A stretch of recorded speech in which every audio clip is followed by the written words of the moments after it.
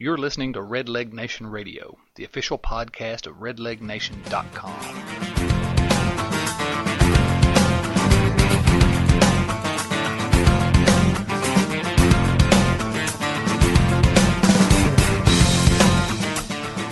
Hello, everyone, and welcome back to Redleg Nation Radio. I'm your host, Chad Dotson from RedlegNation.com. Appreciate you downloading the podcast today. And we've got a pretty special guest again this week. Mark Frost is an author that I've been familiar with for a long time, even before he wrote the book that just recently was released entitled Game 6, Cincinnati, Boston, and the 1975 World Series, the Triumph of America's Pastime. Now, Game 6, as Reds fans, we know what that means. We're not, you don't have to tell us what year we're talking about on that. Even though the Reds lost that Game 6, of course, that's 1975, where the Reds won the first of the Big Red Machine's two back-to-back World Series in the mid-'70s. Greatest game in World Series history, many people say. And it's a fascinating story surrounding that game that Mark Frost has sort of pulled together and told us about in this book. And it's really an interesting book. Going to have a more in-depth review of it at RedlegNation.com in the next couple of weeks as we approach the anniversary of Game 6. Of the 75 World Series. But Mark was kind enough to join us. And before we jump into the interview, let me just tell you a little bit about him because he's such a fantastic, interesting story about Mark Frost in terms of his career. He's written several best-selling books, both fiction and nonfiction. He came to my attention by a couple of golf books of his that I read, one of which was The Greatest Game Ever Played. That's about the 1913 U.S. Open, one of the best sports books that I've ever read, and of course was made into a movie that wasn't as good as the book, but still a pretty good movie. Also The Grand Slam about Bobby Jones in the 1930 when he won golf's Grand Slam. And then, of course, he's written one called The Match that's actually sitting on my shelf. I've not had a chance to read it yet. But more interesting, I guess, is that Mark Frost began his career writing for television, including Hill Street Blues, and then he also co-created and co-executive produced Twin Peaks with David Lynch. And very interesting career. He's delved into baseball this time around, and a very interesting book, very interesting story. And if you're like me, you can't hear enough about the Big Red Machine. So without any further ado, we're going to go ahead and jump into our Redleg Nation Radio interview with Mark Frost.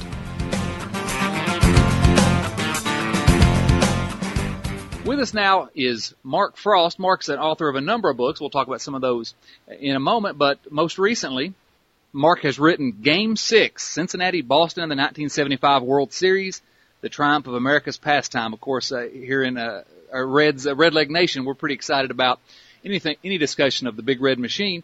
Mark, thanks for joining us today. It's my pleasure. Nice to talk with you, Chad.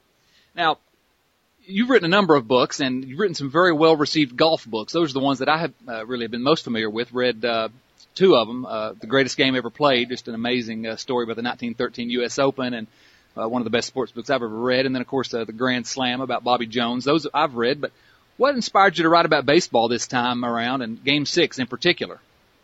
Well, I was a huge baseball fan as a kid. Played baseball from dawn till dusk every day as a growing up, and I just loved the game so much. I always felt I wanted to write something about it, and I watched this World Series in 1975 religiously. I was not a fan of either team. I was a Dodgers fan in those days, and the Dodgers and the Reds had a great rivalry in the early 70s. So I knew the Big Red Machine really well, and I admired that team a great deal. And watching Game 6, as I recall, I was on a little 12-inch black and white TV, with maybe even with rabbit ears back in those days. I felt that was the most exciting baseball game I'd ever seen.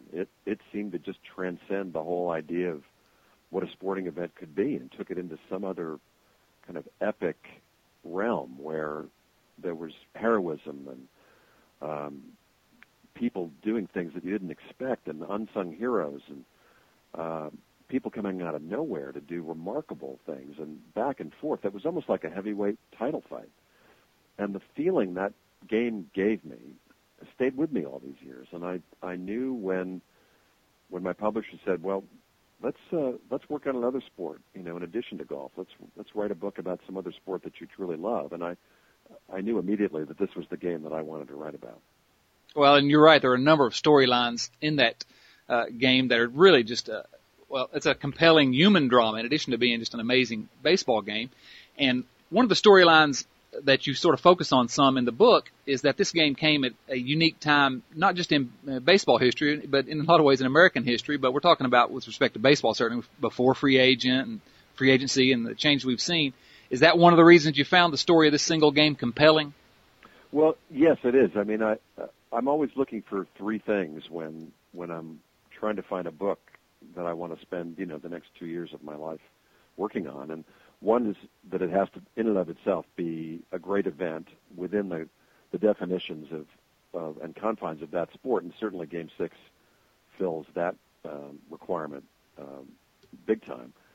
It really needs to be then populated and played by interesting and compelling people who have, as you said, great personal stories and lots of things going on in their lives that'll make them worth writing about. And this game has that in spades on both sides.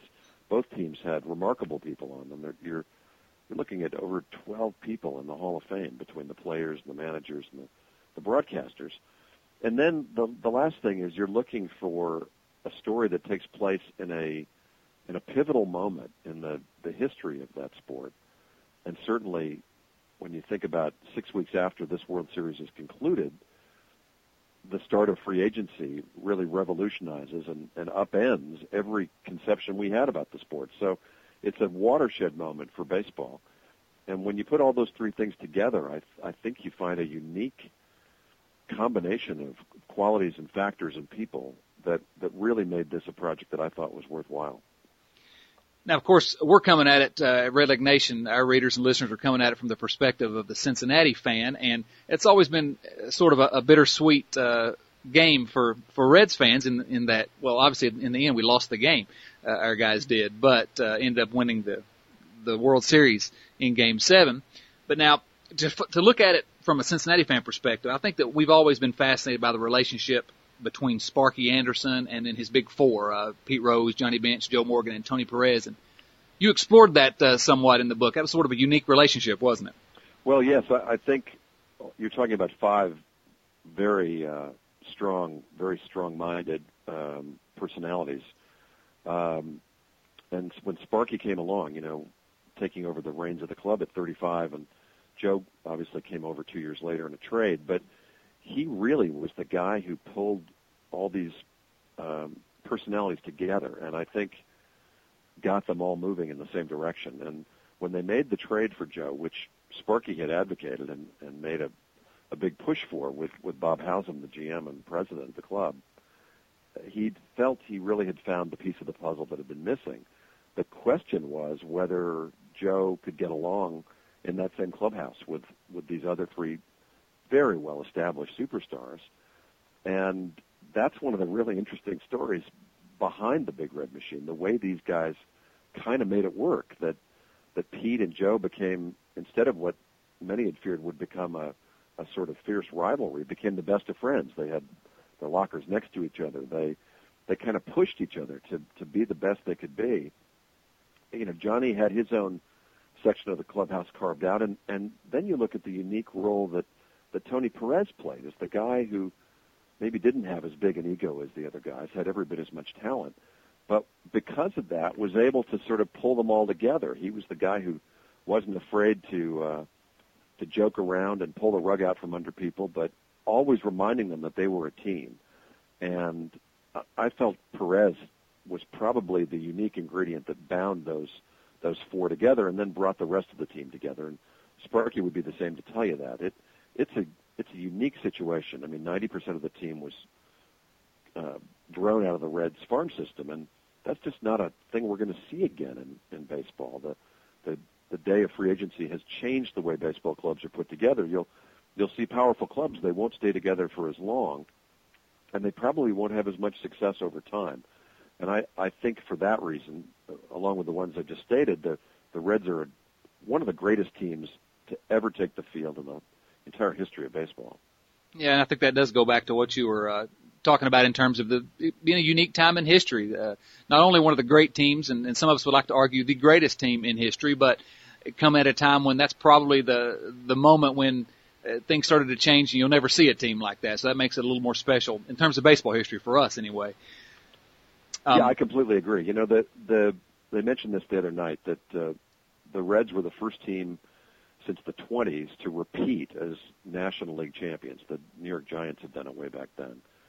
And a National League team hasn't done it since. I mean, that's how good these guys were. Right. And they really do belong in a conversation about the top teams of all time. I know you're a big baseball fan. You already said that, and this is always sometimes an unfair question. If it is, just call me out on it. But did you learn anything, or was there anything you learned about the Big Red Machine that you really hadn't realized before you tackled this project? Well, I think the role that Sparky played was the most revelatory to me. I knew he was a good manager. Obviously, he'd repeated the success he'd had in Cincinnati, later in Detroit, and everybody'd always talked about what a great guy he was. But I had the chance to actually sit down and watch the game with Sparky and talk through every situation and every inning and every at-bat and really get inside the mind of one of the handful of greatest managers, I think, of all time in baseball. And the degree to which Sparky understood the game and the background that Sparky brought to it. I was not fully aware that as a kid, Sparky had worked as the bat boy for the great USC baseball coach, Rod Dedeaux, on that collegiate team for about 8 years, and that a very close advisor of Dedeaux's, in fact, had been Dedeaux's own mentor in his career, was Casey Stengel. And that Casey spent every winter during the offseason working with that USC team. So here you have 8, 9, 10-year-old George Anderson growing up as a kid in L.A., learning from the greatest collegiate coach ever in baseball, the John Wooden of baseball. Sure. And Casey Stengel. I mean, these are his two mentors, so no wonder he grew up to become a remarkable manager and a remarkable leader of men. And I think that was the thing that really most surprised me and most impressed me that I didn't really know about the Reds. Yeah, I think a lot of people, when they go back and look at that, and this actually happened to me when I started to look back at that Big Red Machine a little closer, is that Sparky Anderson's always been considered a great manager, but when you really look closely at what he did with that team, I think he may be underrated by the public in general, because everybody feels like he had all these great players. Anybody could have managed that team, but I don't think that's the case at all, and I think that you sort of hit on that in your book. Well, that's the easiest knock on a player or on a coach or a manager in any sport. I mean, Phil Jackson gets it all the time. Sure. Saying, yeah, he was just lucky he had Michael Jordan and Shaq and Kobe. And, well, there's a lot more than luck involved. And you really have to know what you're doing. And you have to be so adept at not only baseball, but psychology and how to manipulate a team chemistry and how to get them pulling together in the same direction. This is a very difficult thing. And when I looked at that entire World Series, these teams were so evenly matched. And they played each other to a standstill after those, through 6 games. And the Reds, as we all know, took Game 7 in a very dramatic way. I really felt that Sparky was the difference in that series, that he so outworked and outmanaged Boston's manager, Darrell Johnson, at that time, that he may well have been the decisive factor, in addition to how great all the players were, as to why the Reds won that 1975 series. Yeah, absolutely. There's an argument to be made about that. And I think any look back at Sparky Anderson can only be helpful to his reputation, because just the more I look at it, and I've read everything there is to read about the Big Red Machine and really studied it a little bit, and you just come away more impressed every single time with George Anderson. Yeah, I mean, in addition to really founding or introducing to baseball the way he used his bullpen, which is now, the standard way that a modern bullpen is used, the use of the middle relief guy, the strong relief corps that can get you from the 7th to the 9th inning, the sometimes multiple closers that he could go to. I mean, they called him Captain Hook because nobody had ever really pulled pitchers as often as he had in anybody's memory. But in fact, what he was doing was optimizing the arms he had available to him. And I think he deserves a lot of credit for what now is considered the way that a modern pitching staff is used. And I don't think he's talked about enough in terms of his contribution to that. Certainly, certainly. Now, you mentioned Rod Dedeaux a moment ago, of course, and his influence on Sparky, and then, of course, he was the Fred Lynn's college manager as well. So there are a number of storylines here which these teams are sort of we talk about the unique moment in history. Just there's so many storylines, and the one that I wanted to ask you about was what you've called the rise and fall and rise of Bernie Carbo, which I think is an interesting storyline from the book. Well, Bernie was drafted in the first free agent draft in 1965 in the first round by the Reds. They thought that highly of him, ahead of Johnny Bench even. And Bernie had languished a little bit in the minor leagues. He did not, as we know, Bench deservedly made it to the bigs almost immediately, and from the moment he set foot on the field, he set a new standard for what catchers could do and be in the game. But Bernie struggled to get there, and he had personal problems. He came from a very troubled family, and he had drug and alcohol problems that he's talked very frankly about. And when Sparky took over the team in 1970, he kind of inherited this troubled but very talented kid, and he found a way to utilize him. He fit him into that 1970 roster and made the most of Bernie's talents. I mean, he almost treated him like a surrogate son. He brought him into his family. He spent a lot of time with Sparky's kids and his wife Carol, and it paid off. Bernie was named the Sporting News Rookie of the Year in the National League that year. Now, they had a terrible falling out the 2 seasons later when Bernie had felt he deserved a bigger contract and got into actually a physical fight with GM Bob Howsam. He just lost control of his temper and actually assaulted Howsam in his office, and they just couldn't tolerate that as a team member, and so he was sent to St. Louis in a trade, and he didn't do well there. He didn't fit in. He didn't feel appreciated, and he finally then moved on to the Red Sox in 1974 in a trade between the Cardinals and Boston. And in 1975 had started to find himself again and had found a role as kind of the fourth outfielder for the Red Sox, a key left-handed bat off the bench, and a very skilled pinch hitter. So he kind of clawed his way back to respectability, and there was a wonderful moment just before the first game of the World Series at Fenway when Bernie sought Sparky out in the outfield. He hadn't spoken to him since he'd left the team 3 years earlier, and kind of made amends for the mess that he'd made of his career in Cincinnati, and wanted Sparky to know that he appreciated everything that Sparky had done for him. He'd never had a chance to tell him. And it's a very moving moment as these two guys kind of sitting alone out in the outfield as batting practice was going on, and Sparky really taking that in and saying, I've learned a lot in that time too, and maybe I was a little too rough on you, Bernie. And so they mended that fence in a way that was pretty powerful. And then sure enough, the bottom of the eighth inning in Game 6, Bernie Carbo hits one of the most famous home runs in World Series history to bring the Red Sox back and tie the game and send it into extra innings. It's a remarkable moment and a great relationship. A remarkable moment with so much backstory behind it, I think, is what was interesting. And there's an anecdote in the book, and I know I'm going to botch this because I'm doing it from memory, but I think after the game, Sparky called home and was told basically, we were all cheering for Bernie. Sparky was terribly upset. He felt that he had really blown the game. When Bernie was up, Raleigh Eastwick was on the mound, and Raleigh was dominating him, but Sparky had this nagging feeling that Bernie was going to do something. And his instinct kept telling him to get up on the field and pull Eastwick and bring in McEnany, the left-hander, who'd match up better against him, and he didn't do it. And Bernie hit the home run, and Sparky said, it's all my fault.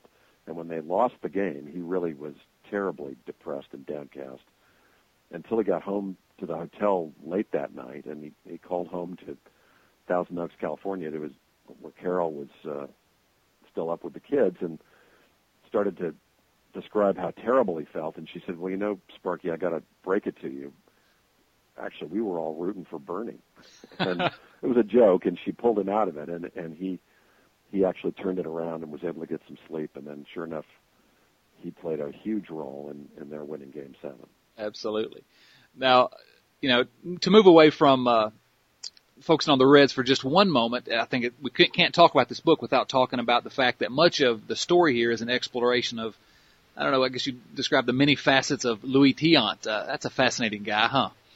Well, I remember watching Louis Tiant in his heyday, and this was sort of his golden years, these 4 years he spent with Boston, where, if you count the postseason, he won 20 games 4 years in a row, which almost never happens in baseball.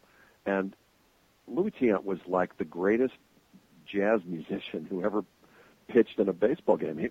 His improvisatory approach on the mound, where he had about 5 different deliveries and 4 different speeds and 3 different release points, and you never knew which one was coming, and sometimes Louis wasn't sure himself. He was the most entertaining pitcher I think I'd ever seen, and he had this kind of quiet dignity and pride on the mound that was incredible to watch. And when you look at his numbers in September and October, he was one of the greatest money pitchers in the entire history of baseball. So he was really the nemesis for the Reds in the series. He had shut them out in Game 1 at Fenway. He kind of worked his way through an amazing performance to win Game 4, a complete game, 163-pitch victory against the Reds. I mean, think about that for a second. When in this era of pitch counts and guys worrying about their arms, for a pitcher to stay out there and pitch a complete game in the World Series with that number of pitches thrown, I mean, that just doesn't happen anymore. And then to go in this game as the starting pitcher for the Red Sox in Game 6 after a 3-day rain delay allowed him to come back after that effort. That's all the amazing stuff he did in the game. And I think you're also referencing the fact that Louis had this amazing story going off the field as well. But right. He had left Cuba when he was 19. His father had been the greatest pitcher in Cuban baseball history, had pitched in the Negro Leagues for 14 years, was compared often favorably as maybe the best left-handed pitcher of his era, but he had nothing to show for it. He retired the year before Jackie Robinson broke the color barrier, went back to Cuba and became a furniture mover. He didn't have any money from all those years in baseball. So when Louis left Cuba to go to the Mexican leagues as a kid when he was 19, his father was really kind of against the idea of him pursuing this career, but Louis wanted to do it. And shortly after he left, Castro took over Cuba and the Iron Curtain came down. And Louis didn't see his parents for 14 years. He was working his way up, became a star in Cleveland, had married a woman he met in Mexico, had 3 kids, and they had never met their grandparents.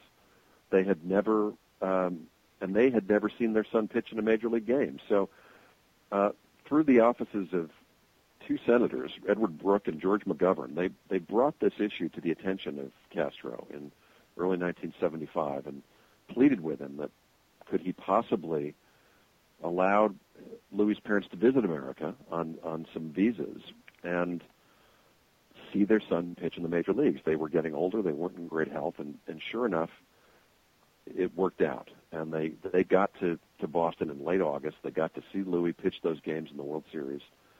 And it's one of the most moving stories I've ever come across in sports. When he was reunited with his father, and they were able to sit up and talk pitching and see that his son was now a famous athlete in America who'd made it in a way that he had never been able to.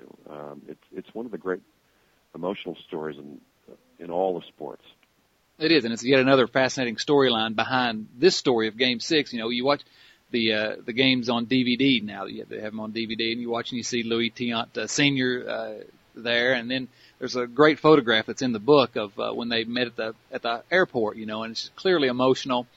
And then you watch Tiant go to the mound, and as you described it a moment ago, just baffling everyone. I think Pete Rose was really vocal about the fact that Tiant had nothing. He was just throwing junk. But you watch it on DVD, and you read the quotes in the book from the players, and it's just amazing how he was able to just spin a game like he was able to spin there in Game 6 with just, smoke and mirrors. Really, just the whole story is just amazing. Yeah, it is. And he, his arm was pretty beat up from that Game 4 performance, and he lasted into the 7th inning in this game on pure guts alone. I mean, he just had so much skill in addition to talent about how to pitch. He didn't know just how to throw. He knew how to pitch, and he knew how to work with hitters and play to their weaknesses and really get the best of them. And you watch him through those first 5-6 innings when he still had his good stuff. before he began to tire. And it's an amazing array of pitches against the most powerful lineup that baseball had seen in 50 years. And the fact that he was able to do it 3 games in a row was pretty amazing. Now, one of the interesting things about the book from my perspective is that you clearly, obviously you spoke to the managers and the players and all that, but a lot of the book is sort of an explanation of the people that were there watching and working in the media. I think you said in the book that the first person you spoke to about the book was Marty Brennaman, who, of course, is a Cincinnati legend himself. How much insight into the game were you able to glean from Marty, for example, and from the other sportscasters and sports writers that were there? Well, quite a bit. I mean, I was able to talk to Marty at length. I was able to talk to Dick Stockton, who covered the game for NBC. This was his first big assignment. He was one of the Red Sox staff announcers that year on television. And both he and Marty had been brought in by NBC to add some local perspective to the broadcast. And then I had the pleasure of talking to Tony Kubek about the game, who I always felt was the greatest color announcer I'd ever seen in baseball, a great player himself. Few people ever knew more about the game than Tony, and I don't think anybody respected the game more than Tony. And their insights were tremendously helpful in figuring out the ebb and flow of the game and the strategies and the way the game was being perceived up in the booth and in the press box. So that was the idea, was to take this evening at Fenway and show it to you from every possible perspective, from the groundskeeper, from the umpires, from the guys up in the booth, in the control room, from the fans in the stands, from the players in the dugouts, and on the field. And then finally that feeling about what was it like. I talked to all the pitchers. That confrontation that's at the heart of every game. What was every at-bat like? And sure enough, there was a gold mine of stuff there, and I hope that people will come away from this experience knowing a lot more about what actually goes on in the baseball game. I don't think you can help after reading this book to come away with a better understanding of what happened. I watched that game many times and read lots about it, and I learned new stuff every other page at least about the game. So I think kudos for that. Now, you talk in the book about the incredible TV ratings for that series. Of course, a lot of people that will be listening to this saw you not too long ago on Fox Sports Ohio with George Grant and Chris Welsh, the Reds broadcast. And so television is obviously a big part of the game, but there's no way baseball and or the World Series are ever going to get back to that position, or is there? Well, no. I mean, this is a period of time when baseball still was the big sporting event, maybe even the cultural event of the American fall. They didn't call it the Fall Classic for nothing. And when this series proved to be as great as it was, almost every game in it was really compelling and dramatic. And Game 6 was kind of the highlight. I mean, 76 million people tuned in to watch this game on NBC that night. It lasted for 4 hours into the very wee hours of the next morning. It was almost 1 o'clock in the morning in the East Coast when this game ended. And Johnny Carson got preempted. I mean, almost everybody with a TV set was either watching or knew somebody who was watching that game. I mean, for perspective, a really well-watched Super Bowl these days will draw close to 50 million domestically. And here we're talking about more than a Super Bowl and a half watched this one baseball game. And I felt that was a remarkable moment, not just in baseball history, but in broadcasting history. As it turned out, the record was broken again the next night. Even more people watched Game 7. So you're talking about almost 150 million people between those two games watched the World Series. And I don't think we're going to see numbers like that again. And so it made sense to look at this as kind of that's why I call it the triumph of America's pastime. I don't think baseball was ever this good before or since in terms of what it meant to the people in this country who loved this game. The end of an era, no doubt. Now, there are a couple of things I want to mention here before we let you get out of here. I appreciate you, again, taking some time for us. But the first thing I want to ask you to talk about is something that we like to talk about in terms of when we discuss the Big Red Machine as Reds fans is it's an opportunity to discuss a couple of gentlemen, certainly Pete Rose and Joe Morgan, for to remember them as they were back then rather than the way people view them now. Joe Morgan's the announcer now, and people know him as the announcer. A lot of guys don't know him as just the incredible player that he was. And, of course, Pete Rose with all the mess that he's gotten himself into since. People forget what a just amazing, we called him a force of nature at that time that he was. He really was, yeah. And is that something that you really discovered in approaching this book as just, you may not have thought about it as an opportunity to sort of review the way they were back then, but a lot of us really like to be able to talk about how those guys were back then rather than the way people perceive them now. Yeah, I agree with that. I think that they were both supremely talented players. I mean, people always talked about Pete's effort and his grit and his hustle as if he didn't have the talents to back him up. I mean, he was a remarkably gifted athlete. He just simply had the work ethic to go with it that elevated those skills. You know, he wasn't the most talented guy in baseball, but he was far from the least talented. And I think you forget about that. I also think you forget that as Reds fans, people always appreciated the things that Pete brought to the game. The hustle, the way in which he actually would get under the skin of the other teams with the way he'd run to first, he'd run up to bat, he'd run to the outfield, he'd run everywhere. He just had this way about him that often got under the skin of rival players and other fans. But that was his role on the team. He was the agitator. He was the guy who thrived with that kind of antagonism. He actually seemed to benefit from it. So he was just being true to himself, and I think ultimately really helping the team because he was like the heat shield for that team. He said, if anybody wants to complain about this team, let them complain about me. The rest of you guys just, you take care of business. That's a remarkable role for a guy to play on a roster like this. And it's a shame that all the things that have happened to Pete since then, and they've been repeated 1,000 times, have obscured how truly amazing he was on the field. And I hope that, when the last chapters are written, that won't get obscured, because he certainly is deserving of all the attention and the accolades that he got during his playing career. And on Joe's side, he was just simply the best second baseman that baseball had ever seen. I mean, there really wasn't even a close second. I mean, I guess you could say Rogers Hornsby, and great Hall of Fame second baseman, was great in his day, but Joe meant more to his team and to this team than almost any single player has ever meant in terms of their actual contributions. The way he led this team with his bat, with his speed, with his power, with his fielding, with his field generalship. I mean, he was a remarkable leader, both on the field and in the clubhouse. And I don't think we've seen a player like him since. And he's now probably going to go into the Hall of Fame as an announcer as well. Been on ESPN for close to 20 years, but we shouldn't forget that we're also talking about the greatest second baseman who ever played the game at the same time. Exactly. Now, we'll end with a quote that I think summed up what your book is about, by Sparky Anderson. And he said, "We didn't win this World Series, baseball did." There's a lot of truth in that, isn't there?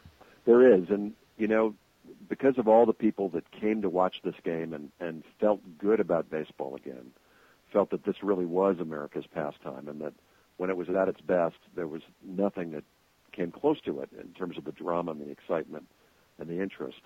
And Sparky was smart enough to see that this great series between these two great teams had not just been the climax and the crowning of that team he'd been working with for 6 years up to that point, but it was the return of baseball to center stage in America. And that was good for everybody involved with the game. And then, as we know, you turn the page and free agency begins, and it's never the same. So when you talk about great teams and you talk about what they did for baseball, I think you have to talk about the 75-76 Cincinnati Reds as maybe the most important team in that regard that we've ever seen. Absolutely. Well, we'll let you get out of here. I do appreciate you taking some time for us. It's Mark Frost. The book is Game 6, Cincinnati-Boston in the 1975 World Series, The Triumph of America's Pastime. I'm telling you, you got to go out and get this book. We'll link it up on at redlegnation.com and encourage each of you to go read it. Mark, thanks for taking some time for us today. Hey, it's my pleasure. Thanks a lot.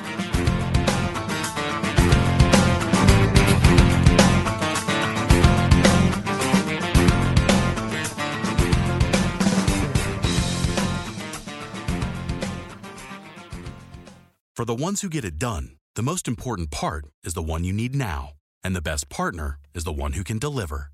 That's why millions of maintenance and repair pros trust Grainger, because we have professional-grade supplies for every industry, even hard-to-find products. And we have same-day pickup and next-day delivery on most orders.